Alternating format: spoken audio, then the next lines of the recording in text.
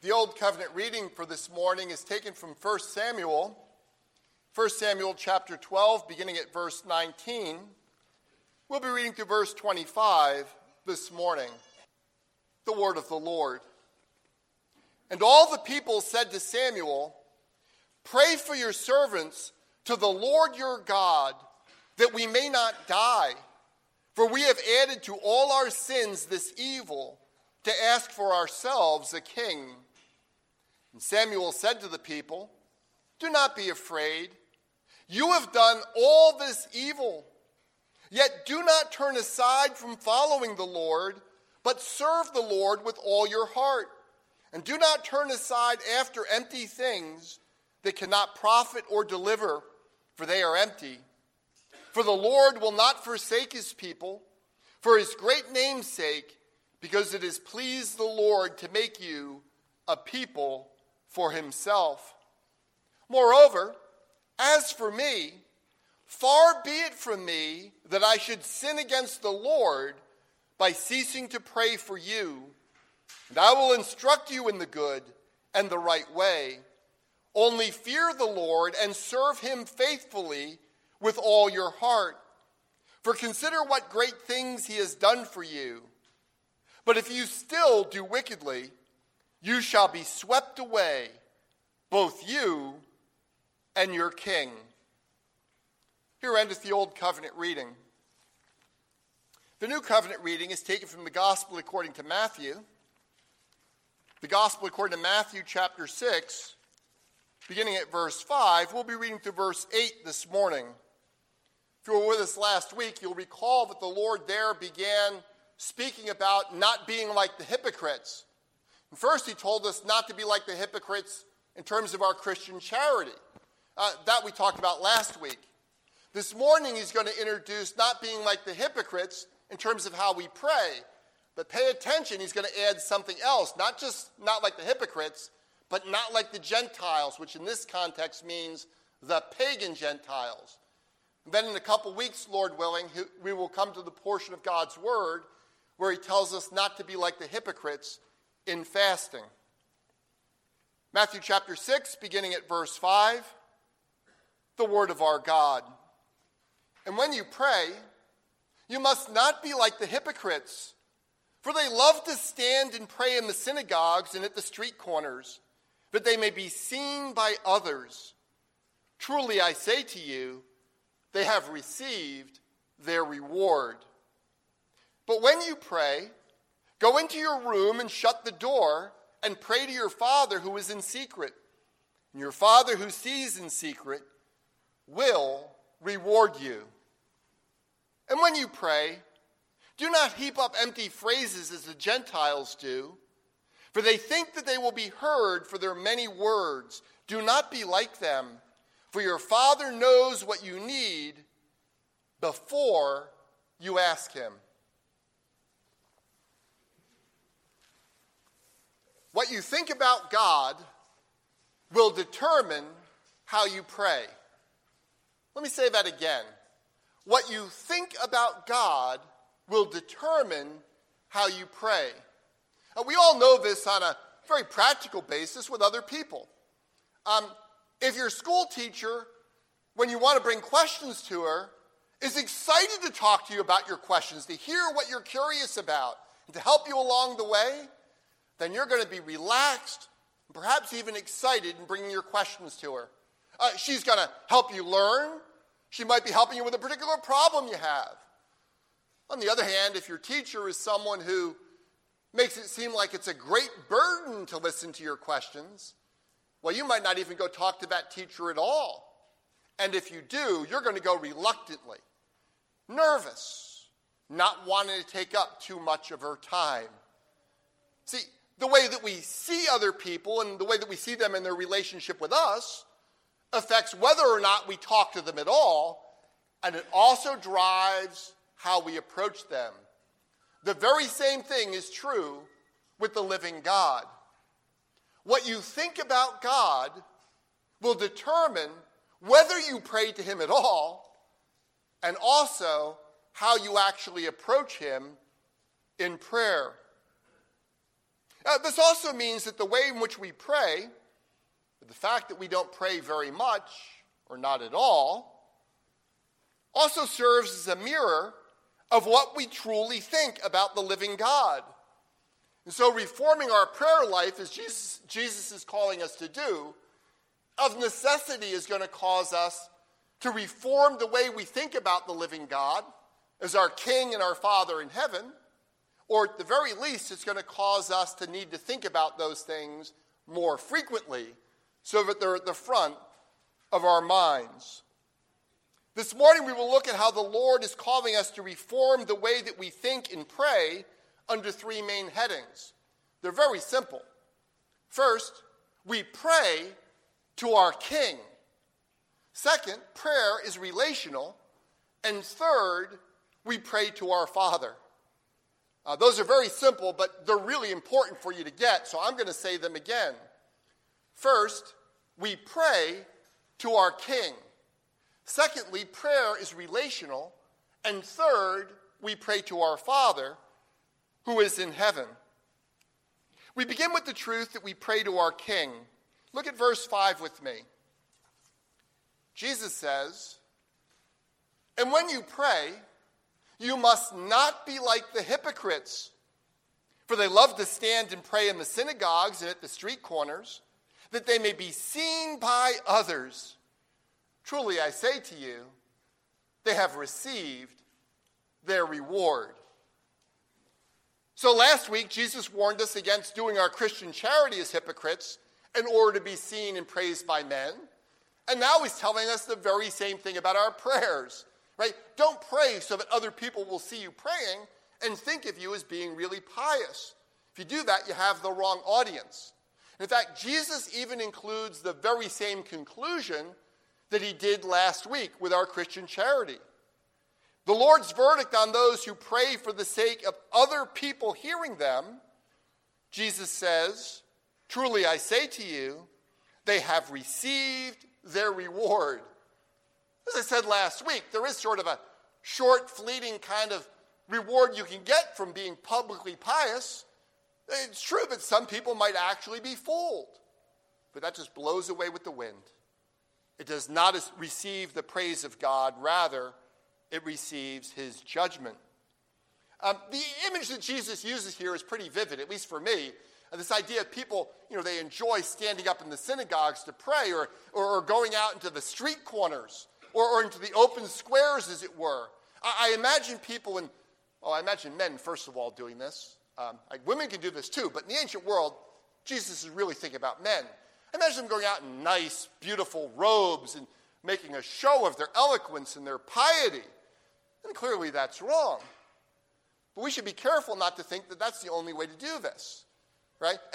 Because I don't do that. I don't wear long flowing robes and go and pray in the street. But that doesn't mean that I don't need to check my own heart, and you don't need to check your own heart for the more subtle ways in which we might want to appear pious rather than to actually be pious in the way that we pray. What we have to remember is that the people who are doing that, the people who do that today, they're concerned about who is praying rather than being concerned about the one to whom we pray. I have actually experienced this numerous times. I've been in the church my entire life. And regretfully, well, first of all, let me say thankfully, not with you, not with this congregation.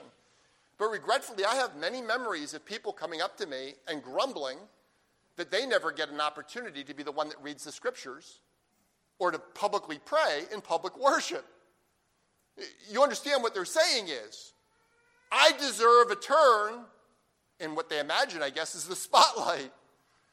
But they're thinking that what matters in public worship is I get seen praying, I get my turn, rather than the Lord to whom we are actually offering our prayers.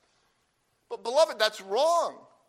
It's actually not simply mistaken. It's something that God himself looks down upon and judges.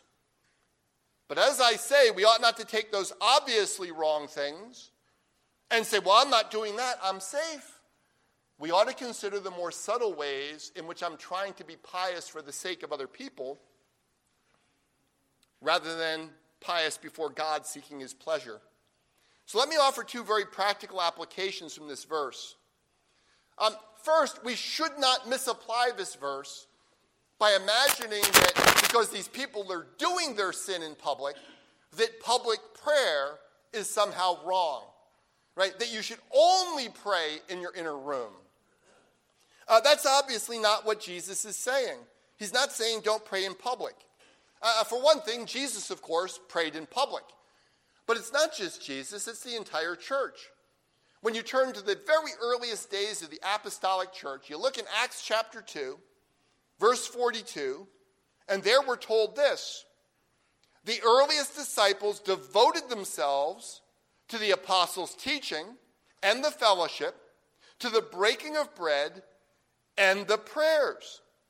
See, all four of those activities are public. Prayer belongs as part of corporate worship. It belongs in your family worship, right? Where you're going to be doing it in public in the sense you're going to be doing it together. It's something that you go out to have a meal at a restaurant. Totally good that you're out there in public and you give thanks. Don't make a show of it, right? If you're giving an 8-minute prayer loud enough for everyone else to hear in the restaurant, that's actually precisely what Jesus is saying not to do. But simply giving thanks for your food in public, that's a perfectly good thing, right? There are many times where this is appropriate. I want to give you an application that probably most of you would not think of yourself, but another time where it really is a good idea to sometimes, notice I didn't say always, but sometimes to pray in public. In American culture, and I'm talking about the church culture, if someone here comes to you after the service today and says, you know what, I've been really weighed down with this burden, I'm struggling with my job, I have depression, whatever the issue happens to be that they bring to you, my aunt is terribly sick, our knee-jerk reaction is to say, I will pray for you. Right? I mean, that's what we mostly do. That's a perfectly fine thing, as long as, of course, as you actually go off and pray. But I want to encourage, I know not all of you, because some of you this would be very difficult for, but many of you to consider praying right then and there. Right? You do not have to say, I will pray for you and go off. I'm going to give an example that may embarrass someone just a little bit, but I do that. Just last week during fellowship lunch, David Fiore just found out that I had heart problems. I had been to the ER for whatever, 8, 9, 10 hours, and he had just found that out. And so I'm sitting there eating lunch, and he came over and put his hand on my shoulder, and he prayed for me. That's a good thing to do. Now, unless you happen to be sitting around us, you didn't know he did that.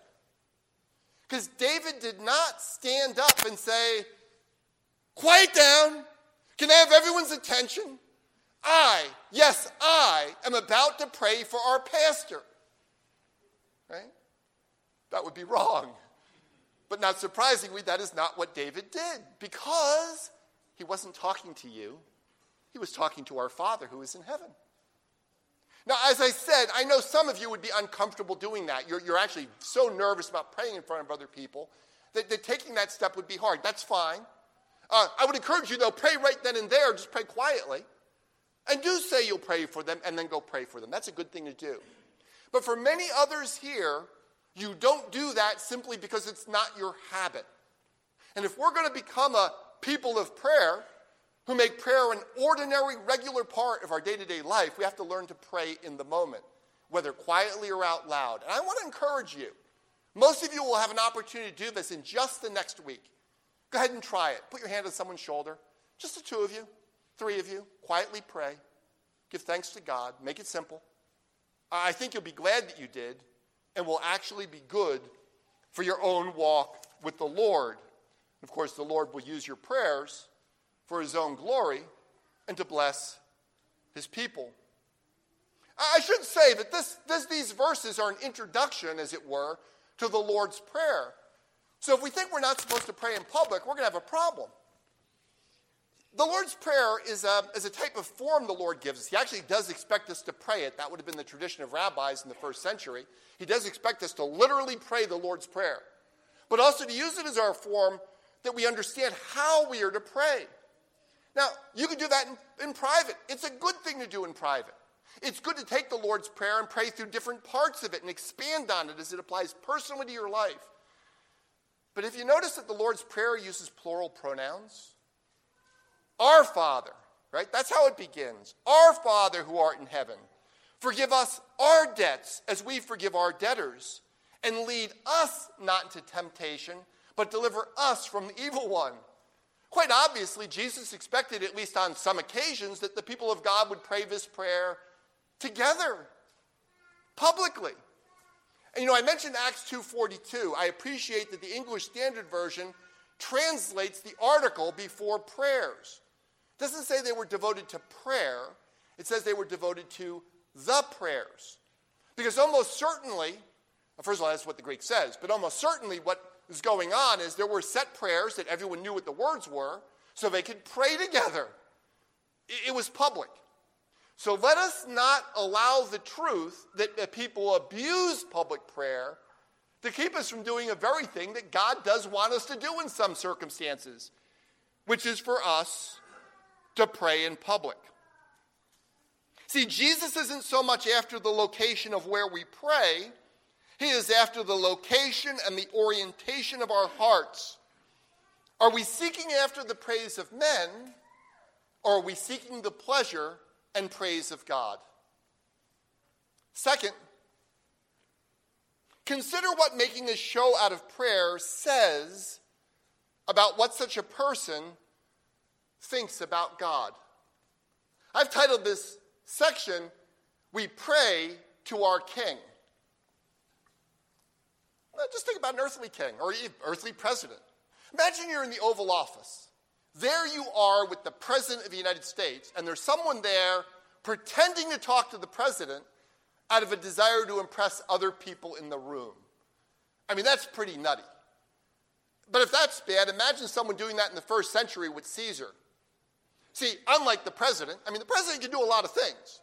Caesar snaps his fingers. There's a census. Mary and Joseph have to travel to Bethlehem in order to get registered.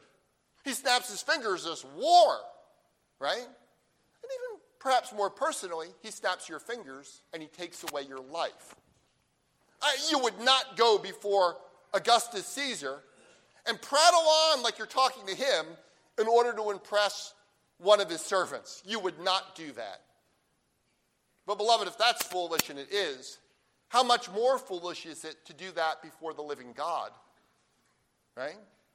As Jesus tells us, do not fear those who kill the body, but cannot kill the soul. Rather, fear him who can destroy both soul and body in hell. Yes, I tell you, fear him. See, to pray like the hypocrites makes clear that those who do so have no fear of God before their eyes. They only care about what other people, whose breath is but in their nostrils, happen to be thinking about them for the next few moments. We kind of understand how pagans could do that. They didn't understand who the true God is. But how could Jews in the first century or Christians in the 21st century pray as though they have no fear of God before their eyes? Two thoughts. First, we live and pray with no fear of God before our eyes when we forget that the Lord is holy. Let's remind ourselves that Jesus is not our boyfriend. He is not a doting and loving but senile uncle or grandparent. He is the King of Kings and the Lord of Lords, before whom each of us must give account. Think back to when the Lord first appears to Isaiah. Isaiah chapter 6, the prophet himself is telling us this story.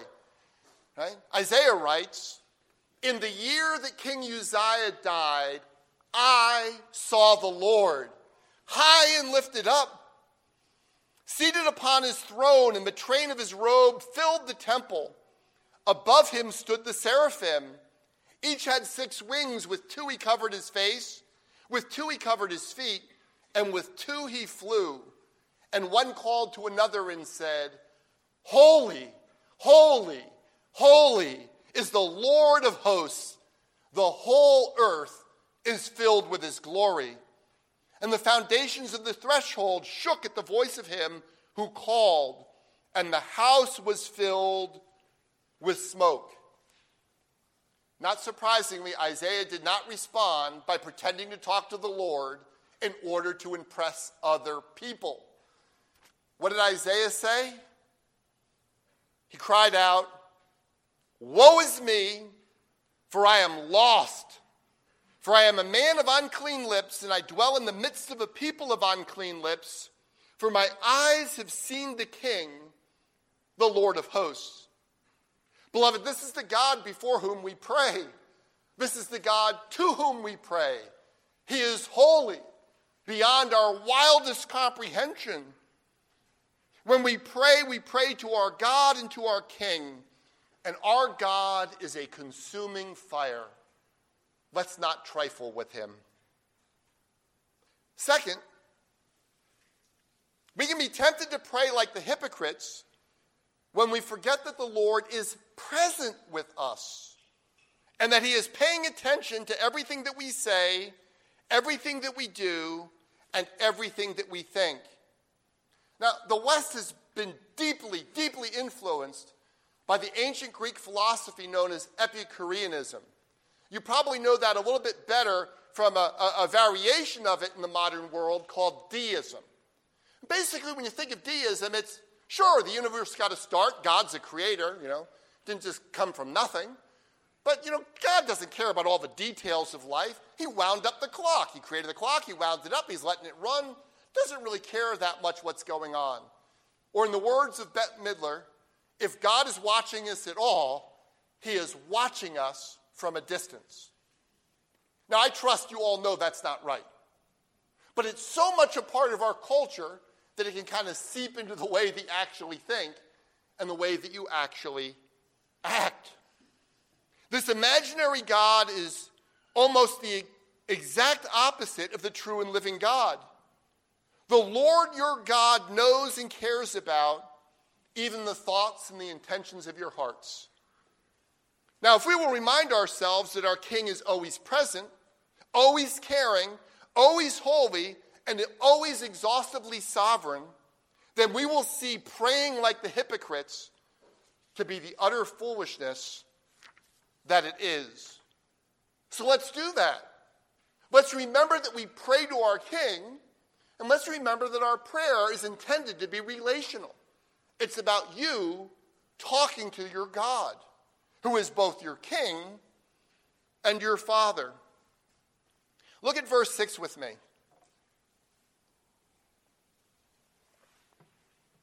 But when you pray, go into your room and shut the door and pray to your Father who is in secret.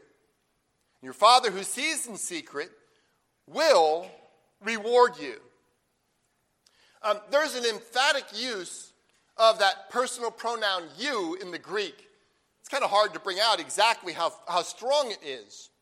See, Jesus has just warned us to not pray like the hypocrites. And now he turns to us and he says, you, as for you, you don't pray like that. You pray like this. Don't be like them. Be like this instead. Now, Jesus calls us to go into this inner room, and the word here normally means storeroom. In ancient Palestine, a typical home, there'd be a room in the middle of the house, and it was actually the only room in the house that could be locked up. That was the storeroom. That's where Jesus is saying to go. And the contrast is what makes this so important. He says, instead of being out in the middle of the street, right, get to that place where nobody can see you. He actually says, and shut the door behind you. Maybe shut and lock the door behind you might even be the idea. So it's just you and the Lord, right? Because prayer is relational. And while we've already seen that Jesus is not telling us that we should never pray in public, in fact, there are many times we ought to pray in public, the access of prayer, whether we're in private or in public, is always relational. It's between the person praying and the God to whom we are praying. And that means that we should make an effort, particularly in our private prayers, to make sure that they're private. to make sure that they're in a quiet place where it's just you and God, and you are sharing your relationship with them. You know, you do this. Some of you had the joy of falling in love and dating and getting engaged and getting married. You know that in that process, there are times when you just want to be alone with your beloved. It's about the two of you, face to face in your relationship. God is saying that's true of the way we ought to come to him as his children as well. The axis of prayer ought to always run between the person praying and the Lord to whom we pray, even when that prayer is public prayer. Here's an encouragement for you. I'm bringing this up to the 21st century, but I think this will be helpful. Don't only seek a place that is private, but seek a place that is quiet. And I mean not just quiet from outside noise, I mean a place that's quiet from electronic interruptions. If you're praying in front of your computer, look, you can pray everywhere. I often pray while I'm taking walks. I'm on the treadmill. I'm in the car driving, right? You can pray anywhere. But sometimes in your life, you need to get to a place where it's quiet. And if you're praying in front of your computer screen, the very fact that the computer screen's there is going to invite you to think about emails and social media and text. And if it's turned on, it's going to go ding. Trust me, Satan knows how to do that. It's going to go ding right in the middle of your prayers. The same thing's true of your cell phones. So let me give you an illustration of your cell phones, because we're talking about focusing on the relationship with the Lord. You go out to eat with someone, they're a friend of yours, and they lay their cell phone face up on the table, and while you're talking, they keep glancing down at it. They're looking at it. How do you feel? I mean, you know what they're doing. They're saying there's something else or someone else who's more important to me than you who are right in front of me. Even if they don't mean to. It might just be a bad habit that some of them, perhaps some of us, have picked up. Okay, so they go to fix it. They turn the phone over. How much has that fixed it? Not very much. Right? Put the phones away and talk to the person in front of you. And that's true with your relationship with God. It really is okay for you to leave your cell phone in the other room, or at least put it in your pocket and make sure it's off, so that you can focus on the most important person in the entire universe, the God to whom you are bringing your prayers. Now, for some of you, I'll be honest, this is going to be hard. You're just such in a habit. You're so attached to your phone right now. Or there are other things that are distracting you. So let me ask, why is it that we sometimes have difficulty giving the Lord our undivided attention? Right? Well, why is that hard? Trust me, when my wonderful wife and I were dating and getting ready to get engaged, I had no difficulty at all of focusing on her. None. So why is it so difficult for us to give the Lord our undivided attention? I want you to look again at verse 6 with me, because I think there's an important clue in here.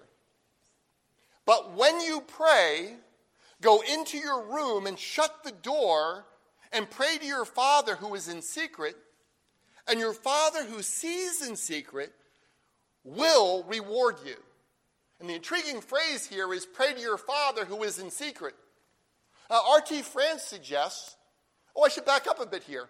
You know, it's so easy to read that passage and flip it around and go, well, yeah, I'm in secret. I'm in secret meeting with my Father. You understand what Jesus said? He said, your Father is in secret. Now, in part, that means he's meeting with you in secret, sure. But R.T. France, a very fine New Testament scholar, suggests it's also an indication that God is invisible.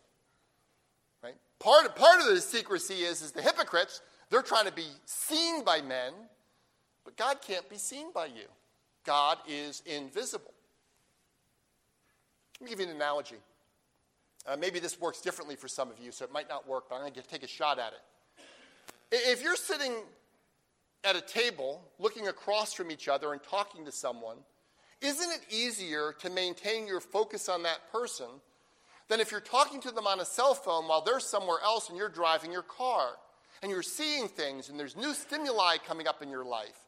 And there's things that are demanding your attention, and you're going, ooh, that restaurant, I want to eat there someday, or whatever.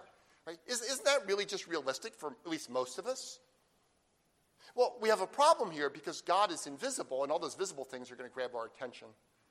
So it is actually really helpful for us sometimes to get to a comfortable, familiar place where there isn't new stimuli coming into you, or to pray with your eyes closed, right? Please don't do that while you're driving, but to make sure you're paying attention to your surroundings and how they're influencing you so that you can have that deeper personal relationship in the way that you talk with your Father who is in heaven.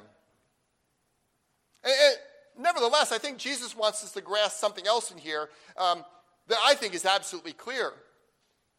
Jesus wants us to see that when we go into our storeroom and pray to our Father who is in secret, though we cannot see the Lord, he most certainly is seeing us. His loving eye is always upon you. Jesus says, your Father who sees in secret will reward you. Well, what does Jesus mean by reward? He doesn't say. I think actually part of the intent here is it's not important that you get, these are the 6 things you'll get, or the 12 benefits you'll get if you pray like this. Actually, it has the broader category. It's about relationship. As you draw near to God, seeking to be a blessing to him, seeking to bless him with the words on your lips and to praise him, the Lord delights to draw near to you and to bless you too. That's how the relationship works. So let's remember that we pray to our King and that our prayers are intrinsically relational. In fact, this leads us naturally to the third main heading for this morning. We pray to our Father. Please look at verses 7 and 8 with me. 7 and 8. When you pray, do not heap up empty phrases as the Gentiles do, for they think that they will be heard for their many words. Do not be like them, for your Father knows what you need before you ask him. Now, there's an important shift that takes place in verse 7. He's no longer talking about the hypocrites. I'm not saying that pagans can't be hypocrites. That's not the point. But previously, in talking about the hypocrites, these are people that have a different audience. They're only pretending to pray to God, but actually their intent is to impress other people. Jesus is warning us here that we are not to pray like the Gentiles. And that doesn't mean you Gentiles who are Christians. That means like the pagans. See, the hypocrites were only play acting in terms of prayers. The intended audience for their prayers was not the living God. The intended audience of their prayers was other people who would admire and applaud them for their outstanding piety. But that is not what the Gentiles that Jesus is talking about are doing. They apparently very much want the attention of a god or some gods. They are going to take steps to get the attention of that god. But they have an entirely wrong idea of what God is like. Right? That the pagans are desperate to get the attention of what they foolishly imagine to be their gods. Do you see how their wrong view about what God is like leads them to the wrong type of prayer? R.T. France, once again, he puts it well. He says, instead of trusting a father to fulfill their needs, they think they must badger a reluctant deity into taking notice of them. The approach that Jesus describes here is characterized by 2 very colorful terms. The ESV translates them as they pray with empty phrases and they pray with many words. I'd like to add even have a slightly more pejorative translation of that idea of empty phrases. They're babbling. Well, why wouldn't they? They don't view prayer as relational. Right? Remember, pagans did not have a relationship with their gods. The basic thing was quid pro quo. I offer sacrifices to the god. They often thought they fed the gods. And the gods in return, well, they give me good crops. I do my part, they do theirs. There's no relationship. There's no love there between them. It's manipulative. And so the idea is I'm over here praying, trying to get the god's attention. And many words might do that. Or if I get the forms right, or if I offer a big enough sacrifice, they are not approaching their Father who is in heaven. And I just ask you, do you ever approach God that way? Like you got to do something to get his attention? I'm going to talk about this in a few weeks when we come to fasting, but I had a professor in seminary who was a very fine professor and a very devout man from everything I could tell. But he used to talk about fasting that way. Like fasting was a way kind of getting God's attention. He would say, when you pray, you put one hand on the altar. When you fast and pray, you put both hands on the altar. You're showing God how serious you are. But beloved, that's how the pagans approach God. That's not what fasting's about. That's not what prayer is about. Your Father in heaven looks at you as one of his little children. He's delighted to listen to what you have to say and to give you everything that you need.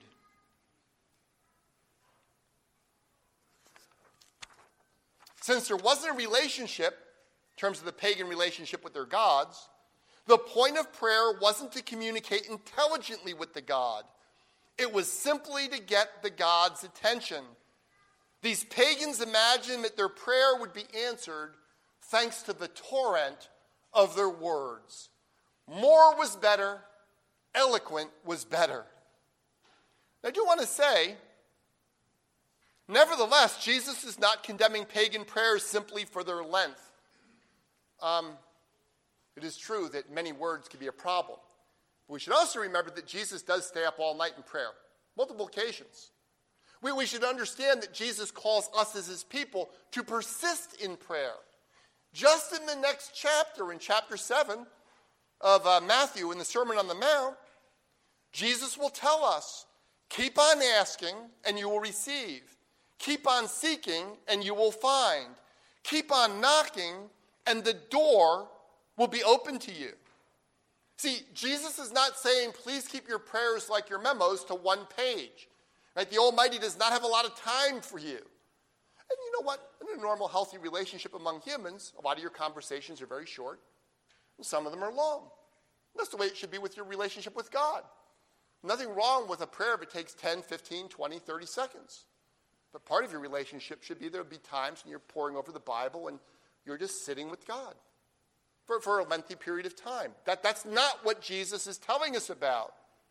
What Jesus is warning us against is that we're not to imagine that we're going to impress, let alone manipulate the living God by just repeating empty words over and over again.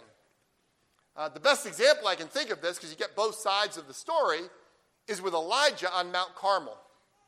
You know, when Elijah goes to Mount Carmel, it's a wicked time in Israel. Most of the Israelites have run after the pagan gods. There's 450 prophets of Baal. There's 400 prophets of Asherah. And Elijah, with a bit of exaggeration, says, prophets of Yahweh, I and I alone am left. And so Elijah challenges the prophets of Baal to a contest. He asks for 2 bulls, and he proposes a contest between Baal and Yahweh. They're going to prepare the bulls, but they're not going to light a fire. And he says, we'll both pray. And the God who answers by fire, he is God. And the people like that. They're going to get a show. Do you remember how it goes, though? He lets the prophets of Baal go first. There's 450 of them, after all. They dance. They shout. It doesn't work. Nothing happens. In fact, we're told this. So the prophets of Baal took the bull that was given them, and they prepared it and called upon the name of Baal from morning until noon, saying, O Baal, answer us. But there was no voice, and no one answered. And they limped around the altar that they had made. And at noon Elijah mocked them, saying, Cry aloud, for he is a god. Either he is musing, or he is relieving himself, or he is on a journey, or perhaps he is asleep and must be awakened. And they cried aloud and cut themselves after their custom with swords and lances until the blood gushed out upon them. And as midday passed, they raved on until the time of the offering of the oblation, but there was no voice. Right, that would have been 3 o'clock. There was no voice. No one answered. No one paid attention. Now you see these prophets of Baal, they're not doing this all for show. They actually think they're going to get Baal's attention by cutting themselves. but by repeating phrases over and over again and making a great show of it. But no one answers, because Baal is not a real god. But what about Elijah? We should back up and say with this passage, we think about no one answering them. Jesus is saying, when you approach Yahweh, the true and living God, don't pray like those pagans who are even cutting themselves to try to get their God's attention. Don't pray like that, because your Father in heaven isn't anything like Baal. Instead, learn to pray like Elijah. Now, do you remember how Elijah prayed? Right, we got 6-hour prayer here, roughly speaking, from the prophets of Baal, trying to manipulate their God. And then Elijah simply prays, O Lord, God of Abraham, Isaac, and Israel, let it be known this day that you are God in Israel, and that I am your servant, that I have done all these things at your word. Answer me, O Lord, answer me, that this people may know that you, O Lord, are God, and that you have turned their hearts back. You could pray that prayer in less than 30 seconds. And then the fire fell. Right? What happens in response to God's prayer? The fire of the Lord fell and consumed the burnt offering and the wood and the stones and the dust, and licked up the water that was in the trench. And when all the people saw it, they fell on their faces and said, the Lord, He is God. The Lord, He is God. Now, beloved, the Lord didn't answer that prayer because Elijah worked really hard at getting his attention. The Lord answered that prayer because Elijah was praying for His glory, the good of His people, according to His will, and because Elijah was one of the people of His pasture and one of the sheep of His hand. And so are you. You are the sheep of His pasture, right? You are the people of His pasture and the sheep of His hand. He loves you. In a striking advance of intimacy from the Old Testament, the very first thing Jesus will tell us to say in the Lord's Prayer is, Our Father. That is not the way Jews prayed in the Old Testament. But He's saying God loves you. You needed to learn, first and foremost, God is your King. He is holy. But the God who is perfectly holy loves you with a tender and everlasting love. And so He teaches us to pray, Our Father. And in these 4 verses that introduce the Lord's Prayer, in just 4 verses, 3 times we are told by Jesus that the Lord is our Father. See, you do not need to do something impressive or eloquent to get the Lord's attention. You are not trying to gain the attention of a distracted or distant deity. The very God who spoke the universe into existence has become your Father in Jesus Christ, and He loves you with an everlasting love. Your Father in heaven is always looking upon you in love, so to go to Him with the confidence and the simplicity of a young child and entrust everything that you are and everything that you have to your Father's care. If you think of the Lord as your great King who can do all things, and as your eternal Father who loves you with an everlasting love, then you will be well on your way to praying with both greater frequency and greater faithfulness. For what we think about God determines whether and how we pray. Well, next week, Lord willing, we're going to look at the framework which Jesus gives us for how we are to pray, what we call the Lord's Prayer. But next week is too long to wait to put what you heard this morning into practice. We need to apply it right now. And so let me offer you a simple and practical application of today's passage. I think most of you know I'm an introvert. By nature, I would spend time with myself and, with books, but I am an introvert. And yet I really enjoy spending time with you, listening to you, talking with you. Why? Well, I'm an introvert. The reason isn't in me. The reason's in you. two things about you. First of all, you guys are fascinating. You're kind, you're loving. It's a delight to spend time with you. But second, for most of you, I actually know you pretty well. See, no matter how amazing you are as a congregation, if I didn't know you, I'd still go off in my room by myself because that's my natural inclination as an introvert. Well, the application to God and to prayer isn't that complicated.